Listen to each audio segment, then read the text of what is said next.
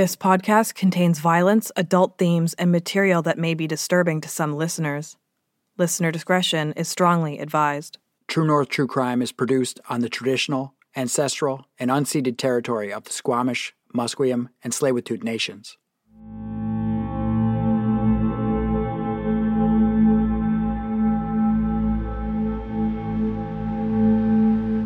Stanley Park is a green oasis in the midst of the urban landscape of Vancouver, Canada.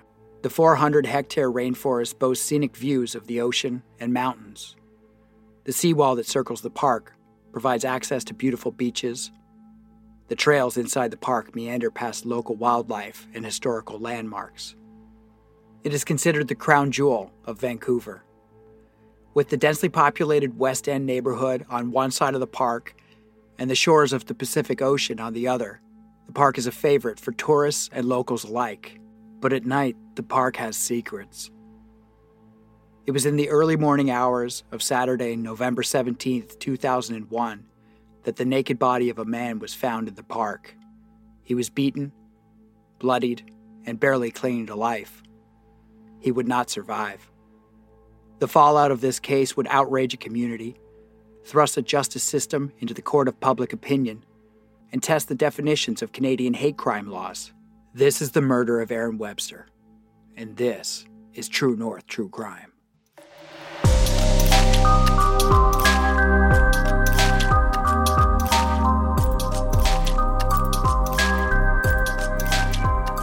Hello and welcome back to True North True Crime. I'm Graham. And I'm Caitlin, and today we're going to be talking about the murder of Aaron Webster.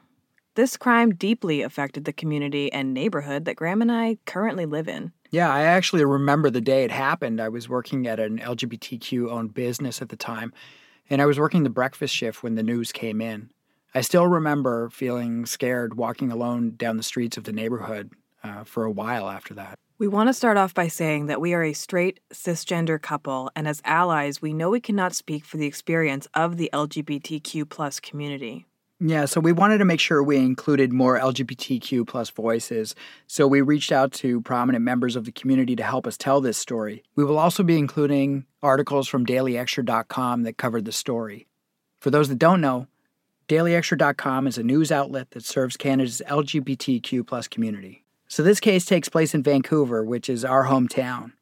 Vancouver is the largest city on the west coast of Canada with about 700,000 people calling it home. There are about 2 million people in the greater Vancouver area, and is considered friendly, safe, and a beautiful city. And in the heart of the downtown is a neighborhood called the West End. The West End is a very densely populated part of the city with about 50,000 people packed onto a small 2-kilometer peninsula. The area has a very diverse mixture of cultures, ages, and economic backgrounds. The Davie Village is often considered the center of the West End and is home to Western Canada's largest LGBTQ+ community. It is very similar to the Castro district in San Francisco for those who have been there. Walking through the Davie Village, you can see rainbow crosswalks, LGBTQ-owned businesses, and plaques and plazas dedicated to human rights pioneers. Every year in August, the neighborhood hosts one of the largest pride parades in the world. Hundreds of years before the Davie Village existed, the two-spirited populations of Canada's Indigenous communities were celebrated on this land. The history of the LGBTQ+ movement in Vancouver dates back to the 30s. According to the Really Gay History Tour, one of the first gay hangouts was the beer parlor in the Hotel Vancouver, which opened in 1938. But the fight for equal rights has been challenging. Same-sexual relationships in Canada were illegal up until 1969. In Vancouver, there are horror stories of police raids on gay establishments, terror bombings at gay businesses, and other untold stories of violence and discrimination. However, by 2001, the West End and Vancouver would seemingly become a safer and more supportive place for people to live and love how they wanted. And it's with this backdrop that we introduce you to Aaron Webster.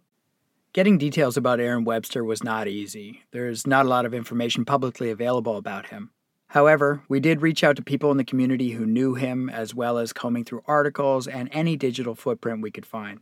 We were also lucky enough to be in contact with the family spokesperson, Denise Norman, but we weren't able to interview her in time to record this episode. So we're hoping we can release another episode, a part 2 for Aaron's story, with Denise involved. So who was Aaron Webster? Aaron Webster was a 41-year-old photographer living in Vancouver. He was a peaceful, loving, and kind human being. Family members described him as warm and wonderful, and a person who it would have been a privilege to know. He was also generous of spirit and served as the president of the City View Cooperative Housing Community. His friend Tim Chisholm states, he was a fun-loving guy, very talented, very personable. He liked to have a good time, but he was also very empathetic towards people. Early on in the evening of November 16, 2001, Aaron joined his friend Tim Chisholm, another photographer, for a drink. It is rumored that they met up at the Dufferin Pub, a gay-owned establishment outside of the Davie Village. We say rumored because, like I said, I was working in the village at the time, and that's what the word on the street was. Right, so later in the evening, Aaron let Tim know that he intended to head into Stanley Park. It is known that the park has an area where gay men go to have anonymous hookups. Tim was also going to head into the park later that night to watch a meteor shower. Now, whether the two were using a friend system as a safety net isn't clear, but it is clear that at least one person knew where Aaron would be. So Aaron headed off into the park, and Tim stayed behind at the bar. In the early morning hours of Saturday, November 17th, Aaron stood at the entrance to a trail smoking a cigarette. He was naked, except for his hiking boots. A voice was heard saying, "There he is!" Suddenly, 5 men armed with baseball bats, pool cues, and a golf club came out of the bushes and locked eyes with Aaron. There was a tense moment, a moment that things could have stopped, a moment that things could have gone in a different direction. But then one of them yelled, "Get him!" Aaron began running for his car. The men chased him. They hit him on the legs and back to slow him down. Aaron yelled, "That's enough, guys!" As Aaron made it to the driver's side of his car, one of the men cut him off. He was boxed in with no escape as they continued the attack. One of the men squared off with Aaron and yelled, "What the fuck are you doing naked?" and delivered a 2-handed swing of his weapon to Aaron's head, dropping him to the ground. From that moment on, Aaron no longer moved. They continued savagely attacking Aaron until they were scared off by an approaching car. In all, Aaron would sustain 14 visible wounds in the attack. A couple who had been out for the evening, Michelle Richmond and Frederico Angulo, were driving through Stanley Park early that morning. As they approached the entrance to the parking lot, they saw a man wearing no shirt standing facing another man. As their headlights lit the scene, they saw a man in a black baseball cap bring a bat-like weapon down on the head of the shirtless man. The shirtless man fell to the ground. Richmond and Angulo said they saw 2 or 3 others standing nearby on the same side of the car. They also stated that they saw a blue Jeep parked in a nearby stall. They called 911 and waited for the police. Meanwhile, Tim Chisholm, Aaron's friend, who had been with him earlier that evening, was also in the park. Tim heard noises at the end of the parking lot and drove his white Ford club wagon slowly along until he came across the naked body of a man lying beside a car. He exited his vehicle and ran over to the man. Now, Tim didn't even know this was his friend until he moved the man's arm, revealing Aaron's face. He too called 911 and attempted to resuscitate Aaron, but Aaron Webster's brutally beaten body convulsed in Tim's arms, his neck thickly swollen, his lips flecked with blood. The cause of death was a torn artery in the neck, which is often quickly fatal. As police and paramedics attended the scene, a blue Jeep slowly passed by on the road leading out of the park. Inside that Jeep were 5 men who had just committed murder. It would take authorities over a year to make an arrest. The impact on the LGBTQ+ community was immediate and visceral. Some of you may remember that just 3 years earlier in 1998, Matthew Shepard was murdered in a hate crime in Wyoming. We want to directly quote from a powerful article written by Robin Perel, the former editorial director at dailyextra.com. Here is a portion from the 2011 article titled, "The Murder That Changed Us." News spread quickly of a gay man's murder in Stanley Park. Murray Billida was at Mel Rich's coffee house when he heard, quote, "It was first thing Saturday morning and I was there having my breakfast sandwich and I opened the paper and there was the story." He couldn't believe this could still happen in 2001 in a city that was supposed to be safe for gay people. He knew instantly that it was a gay bashing. Gay men have been cruising on those trails for 100 years, he says. If a violent attack occurred in that space, it was likely deliberately perpetrated. The brutality and the senselessness of the attack against one of his own pushed Bilodeau into action. Quote, I picked up my newspaper and walked out the back door and into the Little Sisters bookstore. There he found bookstore's co-owner and veteran community activist, Jim Diva. Quote, Can you fucking believe this? He asked Diva. Quote, Somebody needs to do something about this, and Jim, in his wise, succinct way, said, Well, then you better get busy, mister. And that was it. I went home and I got to work, says Bilodeau, who organized the following day's historic march down Davie Street in less than 5 hours. When Bilodeau returned to Little Sister's back parking lot at 1 p.m. on Sunday, November 18th, he was dismayed to only find around 100 people milling about. Then he saw the crowd gathered on Davie Street. Davie Street was closed, essentially. There were so many people in the street. It was affirming that we are a community, Bilodeau says, that I am not alone in my outrage. This is in fact shared grief and shared resolve. I think it's fair to say that every gay man in Vancouver, the thought went through their mind, this could have been me. It just hit people in the gut, said filmmaker Erilyn Weissman. It was really shocking. I remember thinking we were beyond the reach of this kind of violence, and then thinking, well, maybe we're not. I just happened to be right at the front of the march, says Jonathan Byers. I remember getting to the bottom of the hill and wondering how many of us there were, and I turned around and all of Davie Street was a mass of people marching, and still people coming over the hill. I was just amazed. I ended up crying the rest of the way. It was very, very moving.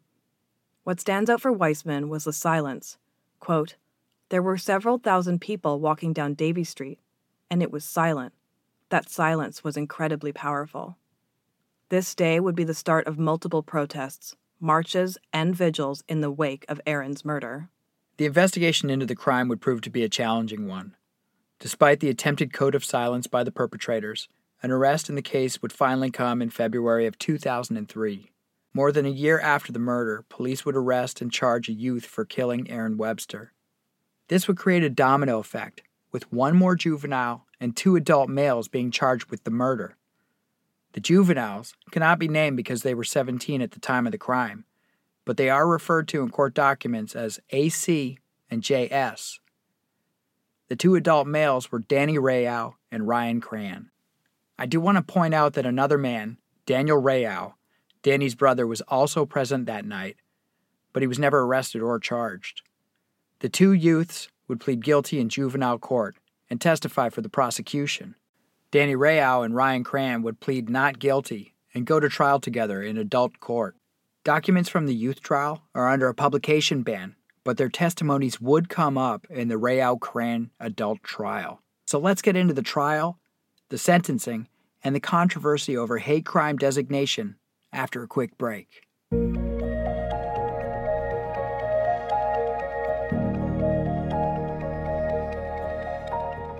And we are back. Okay, so we need to set the table here for the trials. Yeah, so there was essentially 3 trials here. The 2 juveniles had their own separate sentencing, and then they testified against Rayau and Cran, who had their own trial together. So on December 18, 2003, for one of the juveniles, youth court judge Valmont Romilly rules the attack was motivated by hatred, calls it a gay bashing, and designates it a hate crime. This is very important. He sentences the first youth to 3 years, the maximum sentence a youth can get for manslaughter. The youth is to spend 2 years in a youth detention center and the last year at home under strict conditions. And then on April 21st, 2004, for the other juvenile, youth court judge Jody Warrior sentences the second youth to 3 years. Though she hands him the maximum sentence as well, she does not designate this killing a hate crime. So we have 2 people convicted and sentenced. One is called a hate crime and the other is not. The same crime, 2 different judges, 2 different juveniles. And then on November 15th, 2004, the Danny Rayau and Ryan Cran trial would begin. The testimony of these 2 youths, plus witness statements, informant testimony, and medical experts would make up the bulk of the case against Rayau and Cran.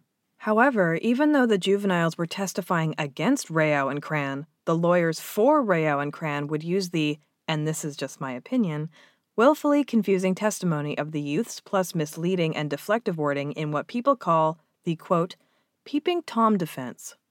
Now, Graham, what is the peeping Tom defense, you might ask? Well, the accused would use the term peeping Toms to deflect from saying gay men. It would be said over and over again during the trial. They would testify that they had gone into Stanley Park with weapons to a well-known place where gay men would hang out to, well, hunt peeping Toms, meaning men who watch couples make out in cars, not meaning gay men because that would be a hate crime. The accused knew exactly why they went into the park that night. They were looking for gay men, but their lawyers knew if they used the opaque dog whistle term, peeping Toms, with a straight face, that they could create enough confusion that maybe they would get away with a hate crime. In fact, Greg Bazian, a man attending the trial, wore a shirt that said, quote, I'm gay, not a peeping Tom. So, would the peeping Tom defense work? Well, let's jump into the trial. Okay, so AC and JS struck a deal with the prosecution, and they were the prosecution's star witnesses against Rayow and Cran. But their written statements didn't match their sworn testimony, and it created a whole bunch of confusion for the prosecution. JS testified that he, Ryan Cran, the Rayow brothers, and AC decided to go to Stanley Park. JS said he understood that they were going to Stanley Park to fight those peepin' Tom people. He said that he, Cran, and AC had gone to Stanley Park before, would wait until someone came and looked in their windows, and then they would get out and kick and punch them. He described the peeping Toms as voyeurs who would watch people having sex. He testified that they all got into Ryan Cran's Jeep and drove to Stanley Park. He said Cran opened up the trunk and began handing out weapons, bats, and possibly a pool cue. He testified that he and AC were wearing black baseball caps. That's important. Please remember that. JS said each person had a weapon, although he does not recall what Cran had. JS had a large aluminum bat. Danny Rayow had a bat. AC had a bat. He said he didn't remember Daniel Rayow having a bat. Now, keep in mind that Daniel Rayow is Danny's brother. He didn't get charged. Nobody knows why. But they walked along the trail to the bushes and hid, squatting behind a tree. And although nothing was discussed, he understood the purpose was to find these, quote, peeping Tom people. JS then states that a naked man came out of nowhere smoking. They sat there and stared for a few seconds, then someone said, get him. They chased the man. JS caught up first and swung his bat at him. He does not remember clearly where anybody else was during the chase. The man turned and said, that's enough, guys, and kept running. They chased him to his car. The man ran to the driver's side, and JS went around the right side. JS said when he came around the front of the car, the man was already on the ground face up. He does not recall Cran swinging. AC and Danny Rayow were on the left side of the body, respectively, swinging at him while he was on the ground. JS ran into the bushes. So did Cran. AC and Danny Rayow continued to hit the body for about 10 seconds. During cross-examination, the defense team took JS to task and dismantled his testimony and written statements. In cross, he admitted it is a possibility he himself delivered the overhand blow that sent Aaron Webster to the ground, and it's possible that he killed Aaron Webster. He also said he could not remember who struck the blow that sent Aaron Webster to the ground. He also said that Danny Rayow struck Aaron Webster repeatedly while he was on the ground, 7 times to be exact. But in cross, he said that he could not remember. He then said on cross that he never saw Cran hit Aaron Webster. So he is now both implicated and cleared Rayow and Cran with his own words. Yeah, and I honestly think that this was on purpose. Yeah, so at this point, they're just saying all of this to be confusing and point their fingers in every direction at each other. And keep in mind, the youths have sworn written statements, as well as their testimony in their juvenile trial, and now this testimony and the cross-examination, and they've said different things. Okay. So let's get into what AC had to say. So AC took the stand, and this is the other youth. He states that earlier that night, Cran suggested they go see if, quote, that guy is there, and they went to Stanley Park. AC said Ryan Cran opened the trunk and they began grabbing weapons. They saw a guy standing behind a tree, someone said there he is, and they began running. The man ran. The man was naked. JS caught up to the man first and hit him in the stomach. AC caught up and swung at him below his left knee. Cran caught up behind the guy and hit him. Danny Rayow swung at the stomach and at the right side. None of these actions had any effect on the man, who kept running to his car. At the car, Cran, JS, and Danny Rayau went around the front. The man was facing the other three. AC came up behind the man and hit his upper back and shoulder blades. The man said, "That's enough, guys," and turned back. JS hit him with a two-handed sideswipe to the jaw. The man fell backwards into his car and onto the ground and lay there not moving. Jesus. So now AC is now pointing the finger directly at JS, the two youths who've already been convicted and sentenced. To their maximum sentence. 3 years. Yeah. So AC, Danny Rayau, and JS were standing over him, and JS hit him one more time in the chest, and then they ran into the bushes. Cran was gone by that point, is what AC says. And AC saw a car coming down the street, hit the man one more time in the knee, and ran. Why in the knee? It's a lie. They're just minimizing. He turned and saw Danny Rayau hit the man twice in the chest and then come to them in the bushes. They all went back to the vehicle and they drove past the crime scene. And that's when they saw the ambulance and cop cars, and they were giving CPR to Aaron Webster. It's gross. Now this is interesting because on the way back home or wherever they were going, Danny Rayau asked JS, why did he do it? And JS did not respond. So we're pointing the finger back at JS. About a month later, JS and Danny Rayau and two girls drove past Second Beach where Aaron died. And Danny Rayau got irritated with one of the girls, and he said, "Keep talking, and you're going to end up dead like that guy." The defense had an easy time dismantling AC's testimony. His earlier statements to the police and his pre-trial accounts had major inconsistencies with his testimony. Yeah, these kids were not criminal masterminds. I mean, they were 17 years old and idiots. Yeah. He also stated on the stand that in his first statement to police, he had made up random hits to save his own skin. Yeah, so what that was I think that he just kept on, they would show him bruising and stuff and say, who did this, who did that? And he just started saying, oh, Ryan hit him on the shoulder. JS hit him there. And they were just, he was making up a narrative because he was trying to save his own ass. Yeah, he didn't want a hate crime. Right. However, now he said he has already been sentenced, so he doesn't need to minimize his involvement. Right. So, the star witnesses are falling apart, and so is the prosecution's case. Let's find out what happens next and the conclusion of the trial after this quick break.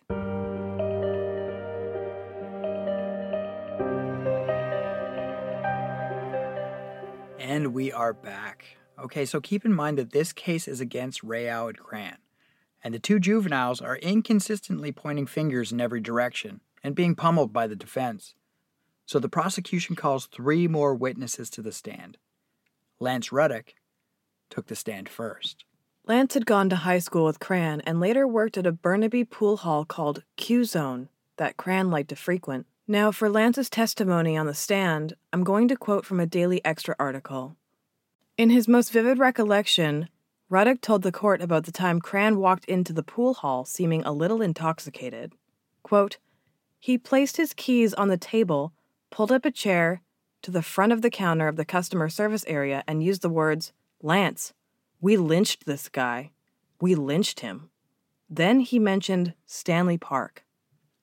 "Lance, we lynched a guy. We lynched a guy. We beat this guy up," Ruddock repeated, bolstering the credibility of the convicted youth's earlier testimony. Okay, so we have corroboration. Yeah. So Cran was also convinced that he was being monitored by the police. Twice, he asked Ruddock if any officers had approached him with questions. Twice, he urged Ruddock to pretend he didn't know him if the questions came up. Yeah, and these guys are like wannabe gangsters, right? Mm-hmm. So it's like, yeah, I did this thing. I lynched these guys. Yo, don't talk to the cops. So when the cops finally did approach Ruddock, he agreed to become their agent and wear a recording device to try and catch Cran in another confession. He got a chance a few months later when Cran invited him over to admire his Jeep. He and Rayau were installing low glows under the vehicle. Can we just stop there and talk about the fact that these guys had low glows under their Jeep in 2004 or 2003? Like, that's who these guys are. Peak douchebag. So they said they wanted to take their Jeep with low glows. Yeah. Downtown to show it off. Oh, God. Sorry, this is like, it's getting douchier. Yeah, but that was back in the days when I people know. used to drive their cars up and down Robson Street. Mm-hmm. Like, that was the cool thing to do. Yeah. Rayau then allegedly said something like, quote, "We shouldn't make another trip like the last one we made downtown." Then John Morgado took the stand, and we are going to again quote from the Daily Extra article written by Robin Perel. Quote, "He said Cran confessed to him, too. He, too, worked at Q-Zone. Popular place. He, too, told the court about a conversation he had there with Cran after Webster was killed." So Cran talks a lot. Yeah. Quote, "I asked him, 'Was that you?' Morgado testified, and he said, 'Yeah, it was us.' Cran then supplied a few details. He said they parked, found a guy naked, and started beating him. He also told Morgado not to say anything if anyone came to Q-Zone looking for him or asking about any pool cues. So it sounds like he stole the cue." Yeah, and that's there's another piece of the evidence too, which we did brush over, and is that there was a broken pool cue found nearby. At the crime scene. Yeah, but these guys are all talking about bats the whole time, and this is the only time pool cue comes up. Okay. Morgado then explained to the court what had prompted him to ask Cran if he was involved in the first place. When he had heard about Webster's killing in Stanley Park, it, quote, "got me thinking about the times I'd been asked to go down there." It turns out, Cran had allegedly invited Morgado on several earlier occasions to join him and his friends for excursions to Stanley Park. Cran said that they were going there to drink and party and look for peeping Toms. Did Cran say what he would do if he found any peeping Toms, the prosecutor asked. Quote, "Beat them up," Morgado answered in his slow and deliberate way. "Did you take him up on his offer?" the prosecutor asked. Quote, "Never. It's just not something that I like to do." Okay, so Morgado was a solid witness for the prosecution and apparently a little arrogant. Listen to how he shut down the defense on cross-examination. Again, quoting from a Daily Extra article. "Then the cross-examination began. The defense first tried to shake Morgado's recollection of Cran's earlier invitations. It could have just been to drink and party at Stanley Park, couldn't it?" defense asked. Morgado replied, "Well, if it was just drinking and partying, I would have gone. It was what he added that threw me off." I like this witness. You can infer here that, quote, what he added means beating and killing innocent gay men. That's something that John Morgado wasn't interested in. He was very specific about, yeah, I can drink and party, but I don't want to go there to beat people up. Yeah. Okay, so finally a third man, Cole Bunk, would testify. And this is strange. His account was suspiciously vague. Something about a conversation at a bus stop. It turns out later that Danny Rayau had threatened him before the trial. And later, Rayau would be convicted of threatening that witness. Oh, boy. So they're threatening witnesses now. Not surprising. And with that, now we come to the verdict and the sentencing. This has been an incredibly difficult story to tell, and when you hear what happens next, you're going to know why. On December 10th, 2004, the Honorable Madam Justice Humphreys would rule as follows. There is no other conclusion to be drawn than that Cran would know that participation in a beating in all of these circumstances would result in bodily harm that was not trivial. It does not matter that Mr. Cran may not have intended the death of Mr. Webster. Mr. Webster died from the beating in which Ryan Cran participated. I find Ryan Cran guilty of the manslaughter of Aaron Webster. So, Crown is found guilty of manslaughter with no hate crime designation. And just manslaughter? Just manslaughter, not second degree. Or premeditated, for that matter. Yeah. And then she ruled on Danny Rayau. On a consideration of all the evidence, I am unable to find that the Crown has proven beyond a reasonable doubt that Danny Rayau participated as a principal, an aider, or an abettor in the manslaughter of Aaron Webster. And I must find him not guilty. What the fuck? Like, honestly. There's truly no words to describe the amount of rage this fills me with. It's unbelievable. At sentencing, on February 8, 2005, Judge Humphreys would state the following. I am aware that the death of Aaron Webster has had a significant effect on the gay community. However, there was no evidence before the court that Mr. Webster's sexual orientation had anything to do with the crime. Okay. Taking into account all factors and circumstances, including time served in custody, I sentenced Mr. Cran to a period of incarceration of 6 years. 6 years.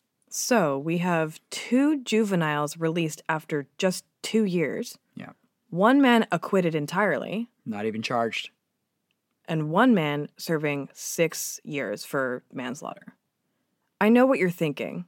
Well, at least Ryan Cran served his time. Nope.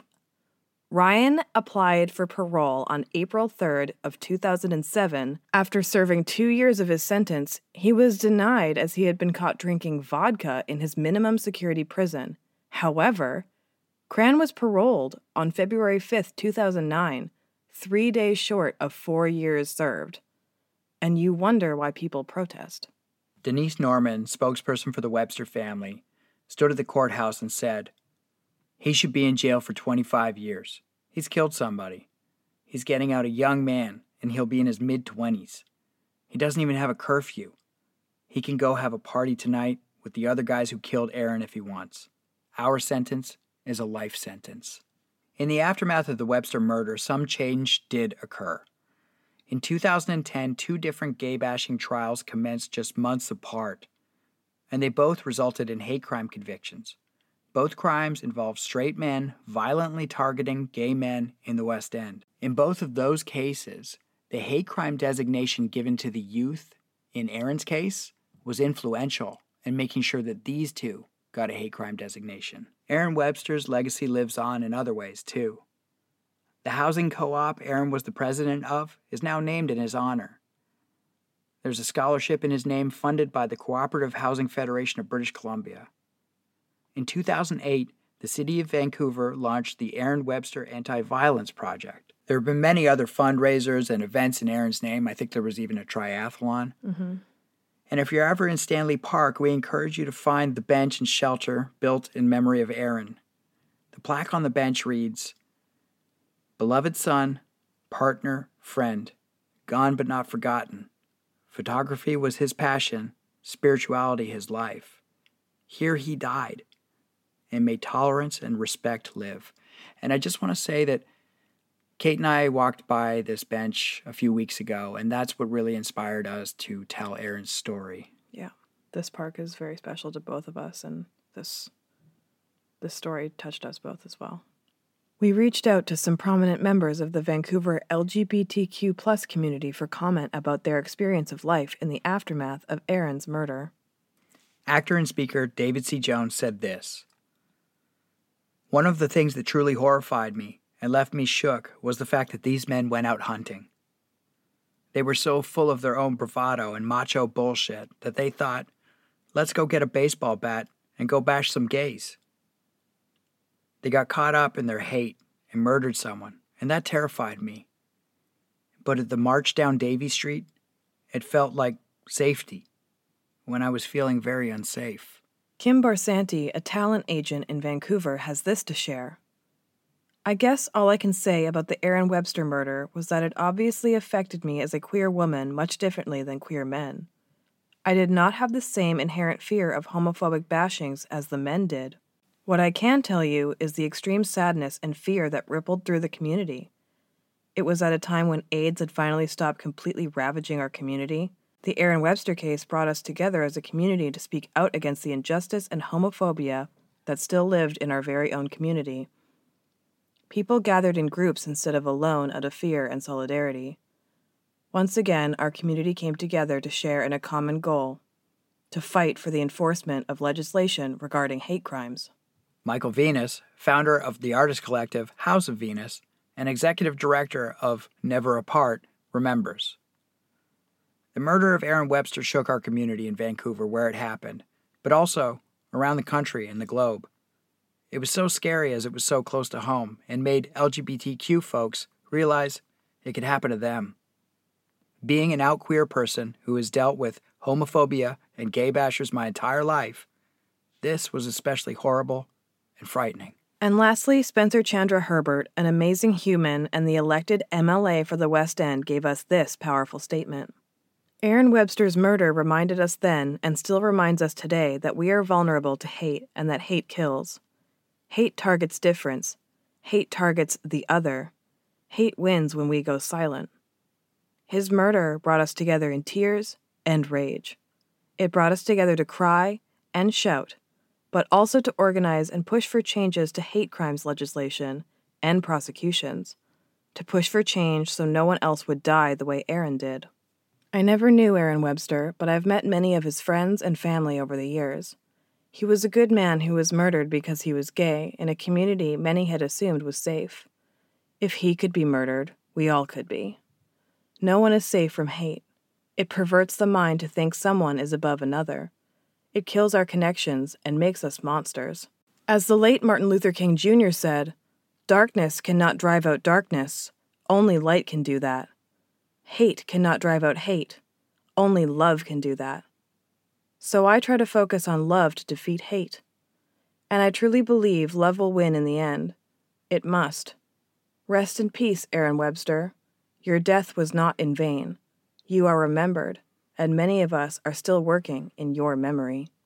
If you feel moved by this episode, we hope you will donate to an LGBTQ+ cause in your area, or we'll link to some on the episode notes of this episode. Or you can donate to the CHF-BC Aaron Webster Scholarship Fund, which provides access to education for students living in cooperative housing. We'll link that as well in the show notes. So that wraps up Aaron's murder. Yeah, this was a really intense case for us to cover because, again, like you know, this took place in our neighborhood. I was at the march down Davie Street in 2001. We spent a lot of time in Stanley Park and we walked by Aaron's bench, and we just thought it was a very important story that needed to be told because this story has fallen out of the news. It was, 19 years ago, but it's still an important story. Yeah, especially in the climate that we're currently in right now. Yeah, and this is actually Pride Month. This is Global Pride Month, so happy Pride, everyone, and take care of the people that you love and love who you love.